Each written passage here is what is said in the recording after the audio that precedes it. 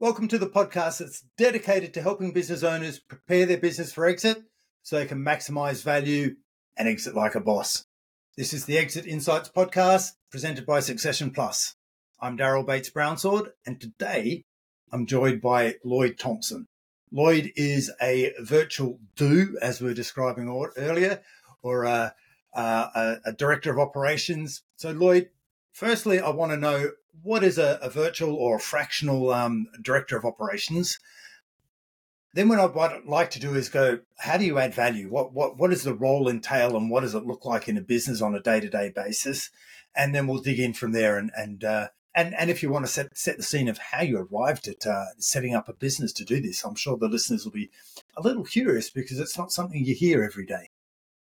Wow. Okay. Well, there's a few things to answer there. So yeah, thanks for having me, Daryl. You don't have to keep going, but we'll just. I just wanted to set a bit of an agenda so listeners knew what we were going to be getting into today. Yeah.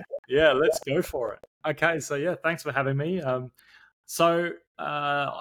went in corporate world. I was looking after large remote teams. So that was my background, mainly in banking and finance. And like many people, during the Great Resignation, during the lockdown, I was thinking about what I wanted to do next. And I was thinking, I've been in corporate world forever. I was thinking about, do I want to go back to being a contractor again? I still really enjoy that. Do I want to work for a startup? And then somebody in my surf community actually is a business coach. And we had a conversation in the sea one day. And I was asking, well, what can I do with my skills? If I was to start a business, can I, my skills are leading people, overseeing projects, driving process improvement. And I had a large global remote team at the time. And the thought of going back to a brightly lit office after the lockdown corporate is just not something I wanted to do. And he said to me, well, you sound like an integrator. I said, sounds like a technical term. I'm not so familiar with the term integrator in a business sense. It's a technical term. Yeah. And he said, look, have a look at this book. It's called Rocket Fuel, written by Gino Wickman. Have a look at that and tell me what you think. So he directed me to Rocket Fuel. And Rocket Fuel talks about the relationship between a visionary and an integrator. They're like this dynamic duo that run a business. And so the visionary is typically this person that will come up with a strategy, have those relationships, probably more sales focused, come up with all the big ideas. And the integrator, or as a term I would normally think of for an integrator, or as a COO, or in my case for non-corporates, I say director of operations, is the person who runs the day-to-day, runs the team. They're the glue to make sure things run well, and make sure we've got measurables and feedback loops and all those things that make the thing run. So that's what an integrator is. And I thought to myself, when I read this book, I thought that's what I am. I'm an integrator. I'm an integrator in corporate world, looking after large teams, not so much at the top level. And he said to me, perhaps there's an opportunity for you to start out as a fractional integrator. So that was a great idea. And that was planted many, many, many months before we did something about it. And then one day he said, look, actually, I've got a client of mine who's a large e-commerce business, team of 50 or so. And this guy is running around like a headless chicken, scattergunning the team with tasks. He doesn't really know. It's not his background. He's a creative master of putting products out and running campaigns. Very successful guy, but running team and putting systems in place, that's not his special power, nor is it his interest. Perhaps you could help him. So I had a conversation with this guy, and I could see a lot of his problems. And I wasn't an e-commerce expert. In my past life, I was technical, but I could see how I could get him out of scattergunning the team and put rhythms in place. So that was my start into this game as my first gig, if you like, as an integrator.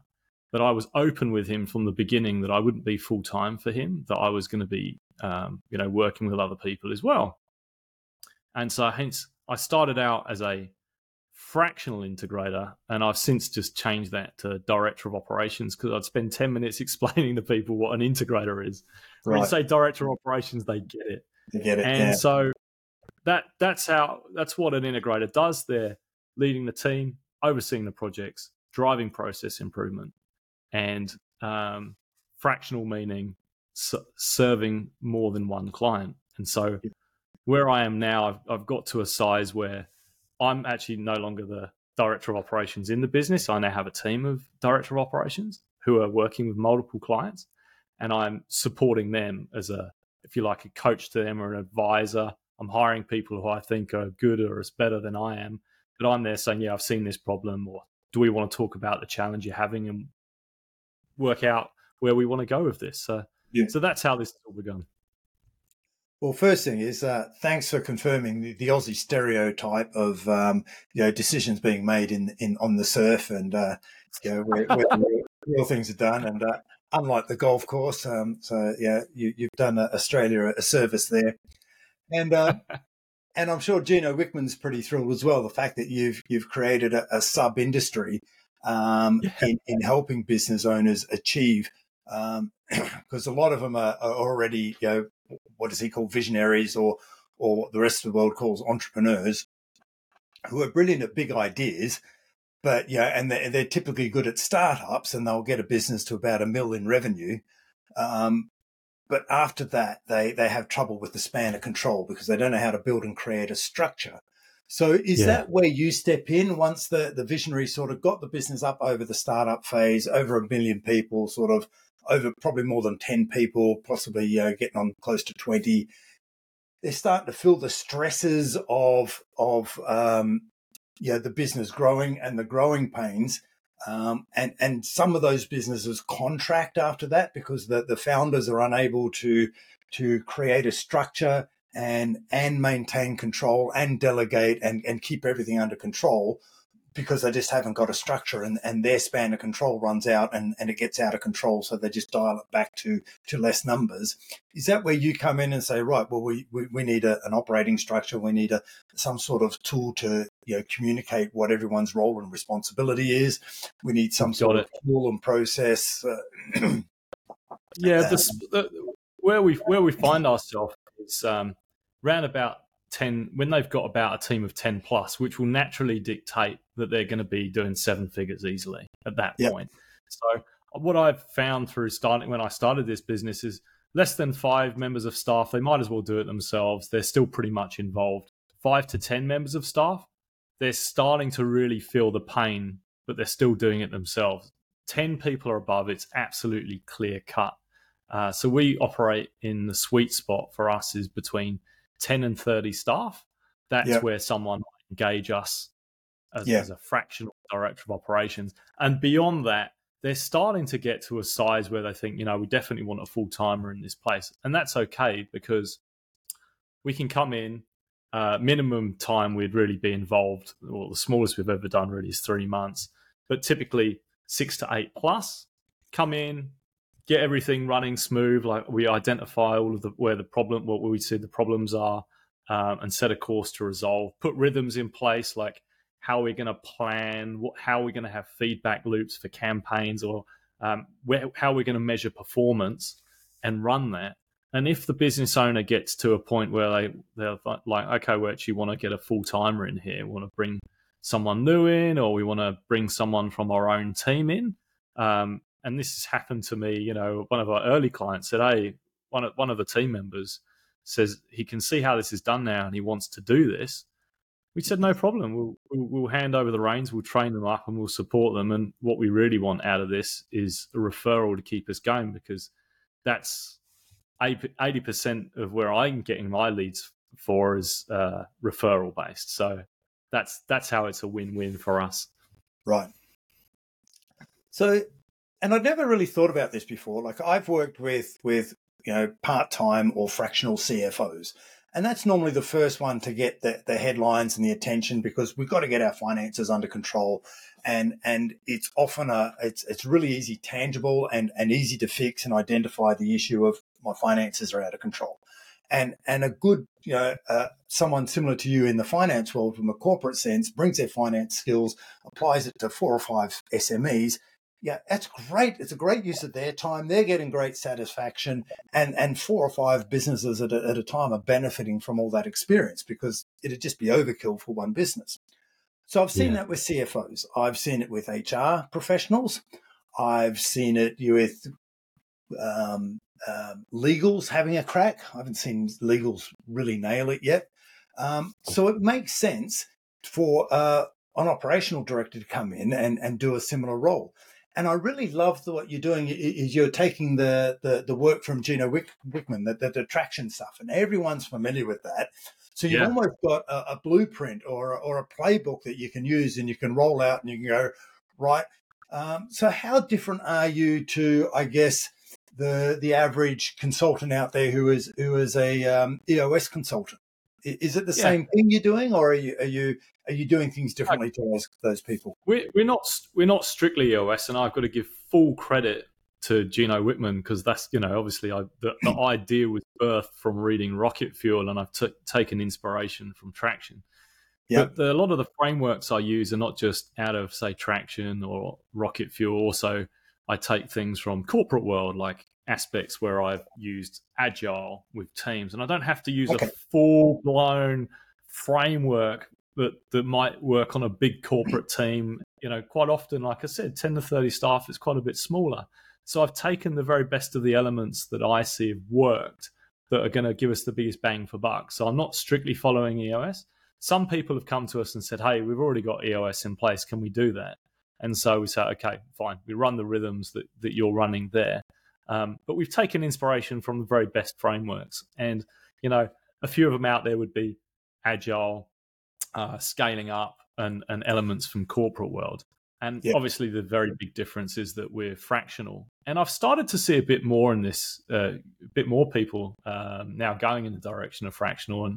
And literally, maybe was it 1 or 2 weeks ago, I saw the author of Second in Command, Cameron Herold. He was also talking about looking for people who are fractional COOs. And I thought, wow, okay, so this is going somewhere. This is now being recognized. So, and that was a great nod because I've taken a lot of inspiration from his material. So you're riding the wave, not to mix my puns. I want to see 3 more metaphors in this podcast related to surfing, please. Okay, we'll see what we can do. So Lloyd, I guess the first thing is, if a business owner is out there and they're listening to this podcast and they're going, look, I want to start thinking about my business. I need to scale it up. I want to grow it. I'm thinking about how do I make the mindset shift from revenue or profit growth to asset growth. I want to build the valuation of my business so that I can eventually, I want to maximize the value so I can exit. How and when should I start looking at someone like yourself, a virtual operations director? Mm-hmm. You mentioned number of employees. Yeah. What about industries? What about other considerations where you can really make a difference? So for me, obviously, we're virtual, so we're really looking at online businesses only. So that's the scope of what we do.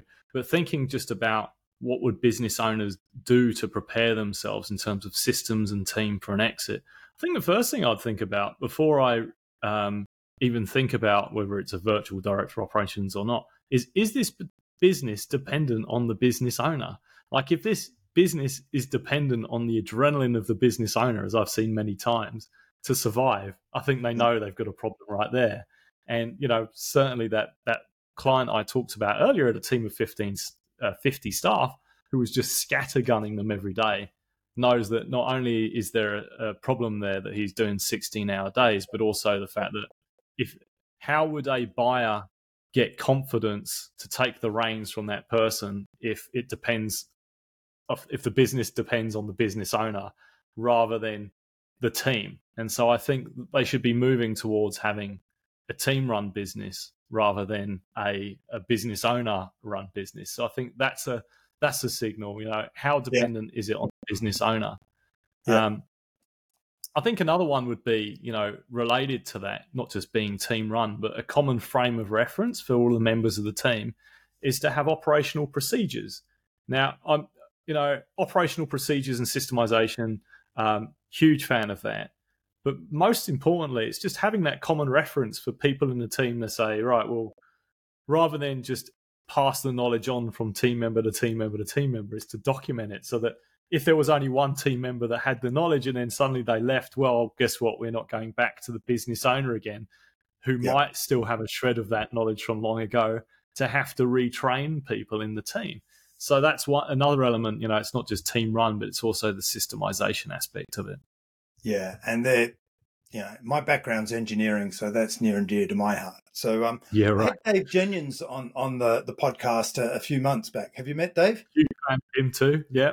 Right. So I was going to say he's got a fantastic systemology approach where he basically just builds a platform for you to be able to do what you're talking about there and systemize and document the business. So the business, and we're big fans at Succession Plus, we're big fans of the business being able to transform so that they're dependent upon move away or shift dependence from key people to key processes. And if our business becomes known for our process and our system, and our brand is associated with that system, and we train everyone to use that system and process, that means we don't need to get brilliant people.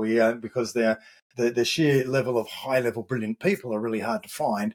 We can just get everyday people who are smart people and train them in our system and process. And then we can have in every business, I'm talking not just our business, you can really create value in the business by demonstrating that people are following the process rather than just tapping into their knowledge and experience. And I'm so glad you brought that up, because when we talked about earlier, are you following EOS? Is that the pattern? Well, actually, systemology is another one where we've taken inspiration from David Jennings, and he's also been largely very much influenced by, say, the E-Myth as well. So all of these things play into it. You said a really interesting thing there for me, which was you're not necessarily looking to get as such the A player or the expert, but the team players, if you like, who can follow the pattern.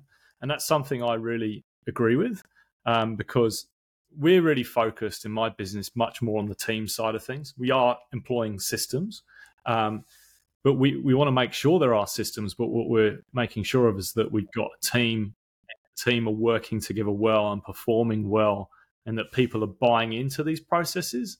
And so quite often when we go in somewhere, we'll find there might be low performance. It's not as a result of the system that's been put in. It's as a result of the players that they've got in there and how they're performing. And so that's something we really want to take a look at. I highly favor hiring people who have got good values, good collaborators, and who are going to work together well, rather than someone who, I guess I'm wary of the term A player at the moment, because I hear that one a lot. And in my mind, when someone says A player, they're thinking the very best at a particular unique slice or skill, but actually quite often it comes at the expense of being a team player. So I just really agree. I, perhaps like you, grew up in Australia playing Aussie rules, or playing, let's just say, footy, so we remove the state-based bias, basketball and cricket growing up.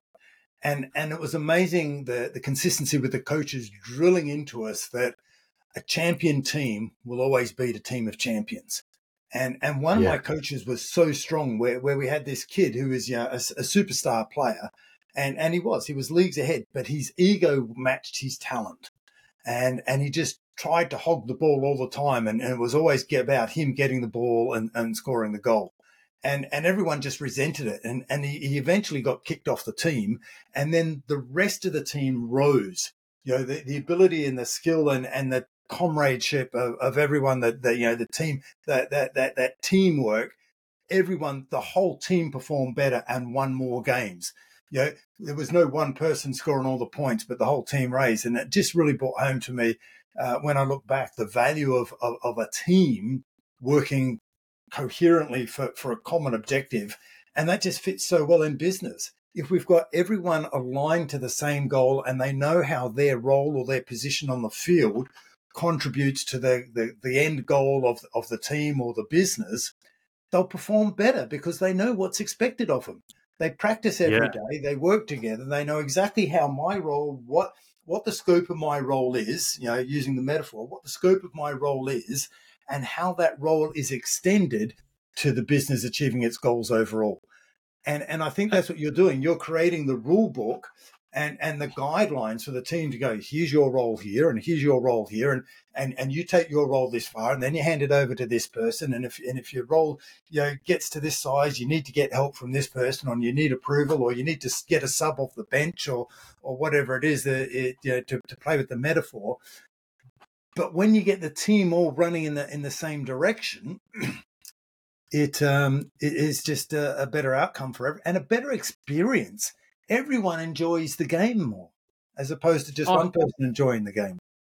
I can think how that person we talked about earlier, the guy doing the 16-hour days, how different it was for the team before and after. At one point they're being scattergun the tasks from the owner, and then later on they're planning stuff out for every 10 days. They feel a lot more calm. The business owner's not doing 16-hour days anymore. Tensions have calmed down a bit. Actually, in that particular example, there was one bad apple in the team who we did have to exit. But that's another aspect of it. Actually, we do see that quite often we go into somewhere and we'll start with an audit or an assessment and have a look what's going on. And generally, the funny thing I've noticed is the business owner and the team know what a lot of the problems are, and they're looking for external validation or what to do about it. And quite often we'll go in and we'll see, hang on, there's some problems. They've even told us what they are. They don't know what to do next. And sometimes it's a bad apple in the team who I'm going to say fits the they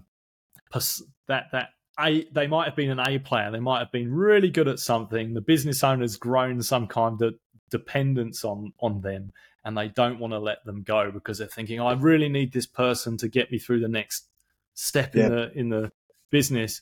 But actually what they're doing by enabling that person is eroding the culture of the team and creating a dependence on that person. If that person happens to win the lotto or whatever and go, then they're in so much trouble. And so part of it is listening to the team, identifying these problems and then helping them move forward and getting rid of someone who thinks they're an A player and in fact, in my opinion, is a poor performer because of bad culture is definitely one of the things that we resolve.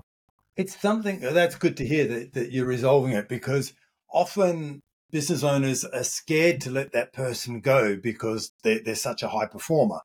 If they're in sales, they get the results in, but they get the results in at the expense of, what's the cost of getting those results in? And everyone else tends to underperform when that person, is toxic or not a cultural fit. They see, the rest. Why is this person getting away with it? They start seeing that and it's demotivating for them. So I can completely understand that. Yeah. So that results in staff turnover. And is that something that you aim to fit? So it sounds like you're getting involved into the culture and the HR side of things. Do you get involved in recruitment as a the way we work and is our scope is kind of spongy depending on the size of the business. So if it's down at sort of 10 members of staff, we're actually going to be more involved in the nitty-gritty operations. Whereas if they've now got 50 staff, we'd expect a dedicated HR lead and all of these dedicated, they're going to have a HR, IT, finance director, sales, marketing, so forth. Whereas if they're 10, they're probably going to have a very few handful of high-level roles and a couple of developers and so forth. So the way we run our engagements is really based on number of meetings per week or per month. And we'll say, well, you can use us. If it's this size of business, then we're going to run this amount and everything else is going to be handled offline. If you want to use us for recruitment, fine. We're going to recommend our ultimate goal, which we're going to focus on, is if it's dependent on us to wear all these hats, there's a problem. So every time we see there's a gap in capability, we're looking to fill that and pass that on to the team and focus on ultimately making ourselves redundant, which might sound like an odd business move. But if we do that well, then we get set up well for the next gig. Okay. So, and did you say, Lloyd, that what you do, the way you engage with the client is all virtual, so it's all online? Yeah, it's everything's remote. So, I mean, right now I'm in Sydney. all of my customers right now are in the US, Canada, and the UK. But actually, my team are mostly in the US with a couple of support folks in the Philippines. So, this is the modern age, right? Pre-COVID, this might have seemed like a radical way to run a business, but this is fine. Okay. Really, I'm focused on what's the time zone of the main, what's the main operating time zone, and as long as we can service that. So you're servicing people internationally. How do you charge them? What's your process for invoicing and what have you? It's all in US dollars. So the way I charge is I charge a retainer. I transact through Stripe on a retainer. I'm going super detailed here, but it's like a subscription, if you like. It is a subscription. So someone starts off typically with an audit. We run that for a month, and if they go, yep, okay, we do want you to make the changes. You've identified some changes and said what you're actually going to do to fix it. At the end of the audit, that business owner can decide to go and implement our suggestions themselves and say, yeah, okay, these are the blind spots. We're going to go and take care of it ourselves. Or they can say, yeah, okay, virtual DOO, fix it. And then from that point on, it's just a month-to-month subscription, typically ranging between 6K and 10K USD per month, and it's month to month. So they could get to the very last week of the month and say we're going to stop here, and they'll cancel a subscription, which would be a little bit brutal if they get to the last day. But generally, it's the security for them is they're running us on a month to month, but we can handle this because we're fractional in the sense that we're serving, each director of operations might be serving, let's say, between 1 and 3 clients. So that's how we're able to handle it. And so they're paying a monthly retainer. As long as you're performing and you're adding value, they're going to keep going with you by the sounds of it. So they've got their own performance guarantee just through experience. What does a month engagement look like? You said a number of meetings. Is that you're running a weekly team meeting and assigning tasks and duties and people? Do you do stuff yourself, or are you delegating it all out? How does...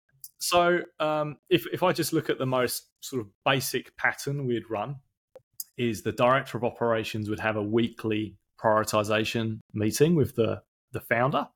And it's also, I think EOS would refer to this as like a same page meeting. So they're going to have a weekly catch up. They're going to talk about the priorities. Okay, we've got these things, 1, 2, 3, 4. We're going to go on those, talk about any issues, work through those and close. And that's going to be what the director of operations is going to focus on for that week. And that's really important because the classic visionary is, as we were talking about earlier, is they've got a bazillion ideas, or they're trying to spin 100 plates, but because they're spinning 100 plates, they're probably not cooking much, right? So we need to say, right, let's cook these 3, get them done. So that's that first meeting. The second meeting might be the director of operations then runs a team meeting with the leads or heads of, if you like. So, like I said, depends on the size of the business. If it's a really small team, it could be most of the people in the company. If it's a team of 50, you're looking at the heads of HR, IT, finance, operations, and all of these different things.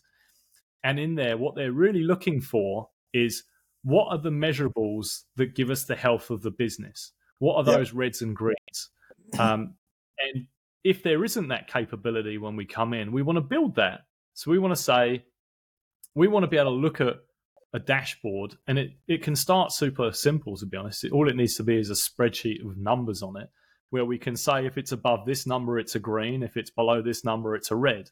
And in the beginning, that might not be super obvious, but once you run that for a few weeks, it becomes obvious where things are running well and things are not running so well. And so based on running, we've talked about the same page meeting or prioritization meeting. We run the team meetings. We look at the reds and greens. The remaining time that director of operations is going to be spent is looking at how do we make those reds a green. So spending time with the folks who are in charge of those areas and understanding, what do they need? Do they need more spend? Do they need resource? Do they need to automate it? Or is the person in charge of that area the right person? Or do we need to get together and really understand the process and change the process?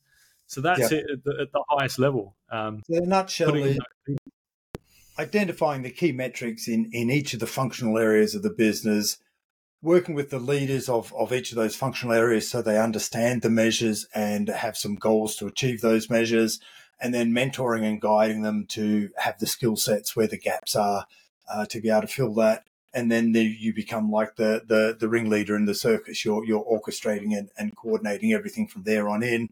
Once those routines, those behavioral patterns, those disciplines are embedded in the business, your role as a virtual DOO is now complete, and the business has hopefully grown to a scale where they can appoint someone full-time, maybe from within the business or maybe an external appointment. You've absolutely got it in one. And that's the way some of our engagements have run. Or if they're growing and growing well, they might say, okay, we've put the new person in here and our scope might be reduced to stay in there, not only as a transfer of knowledge, but there's other areas that need attention. And so we'll come out of being that top level director of operations who's reporting to the visionary or founder and now looking after a particular problem space until they say, okay, thanks for coming, and Beautiful. See you later with a nice referral. So that's it in a nutshell. I love it, Lloyd. So we've scoped the role. We've given people an experience of what they could expect by working with a virtual operations director. Out of everything that you do with a client, what's the one key thing that you really want that the listeners to take away from our conversation today? And I guess with an angle of specifically going, hey, this is what you want to do in setting your business up so that it's more valuable for when it does come time for exiting. I think I'll just say 2 points actually. One is if you're doing the same thing again and again and expecting the same results, it's not going to happen. And there's an Albert Einstein quote about that being the definition of insanity. So something needs to change. Getting external help is going to move you in that direction.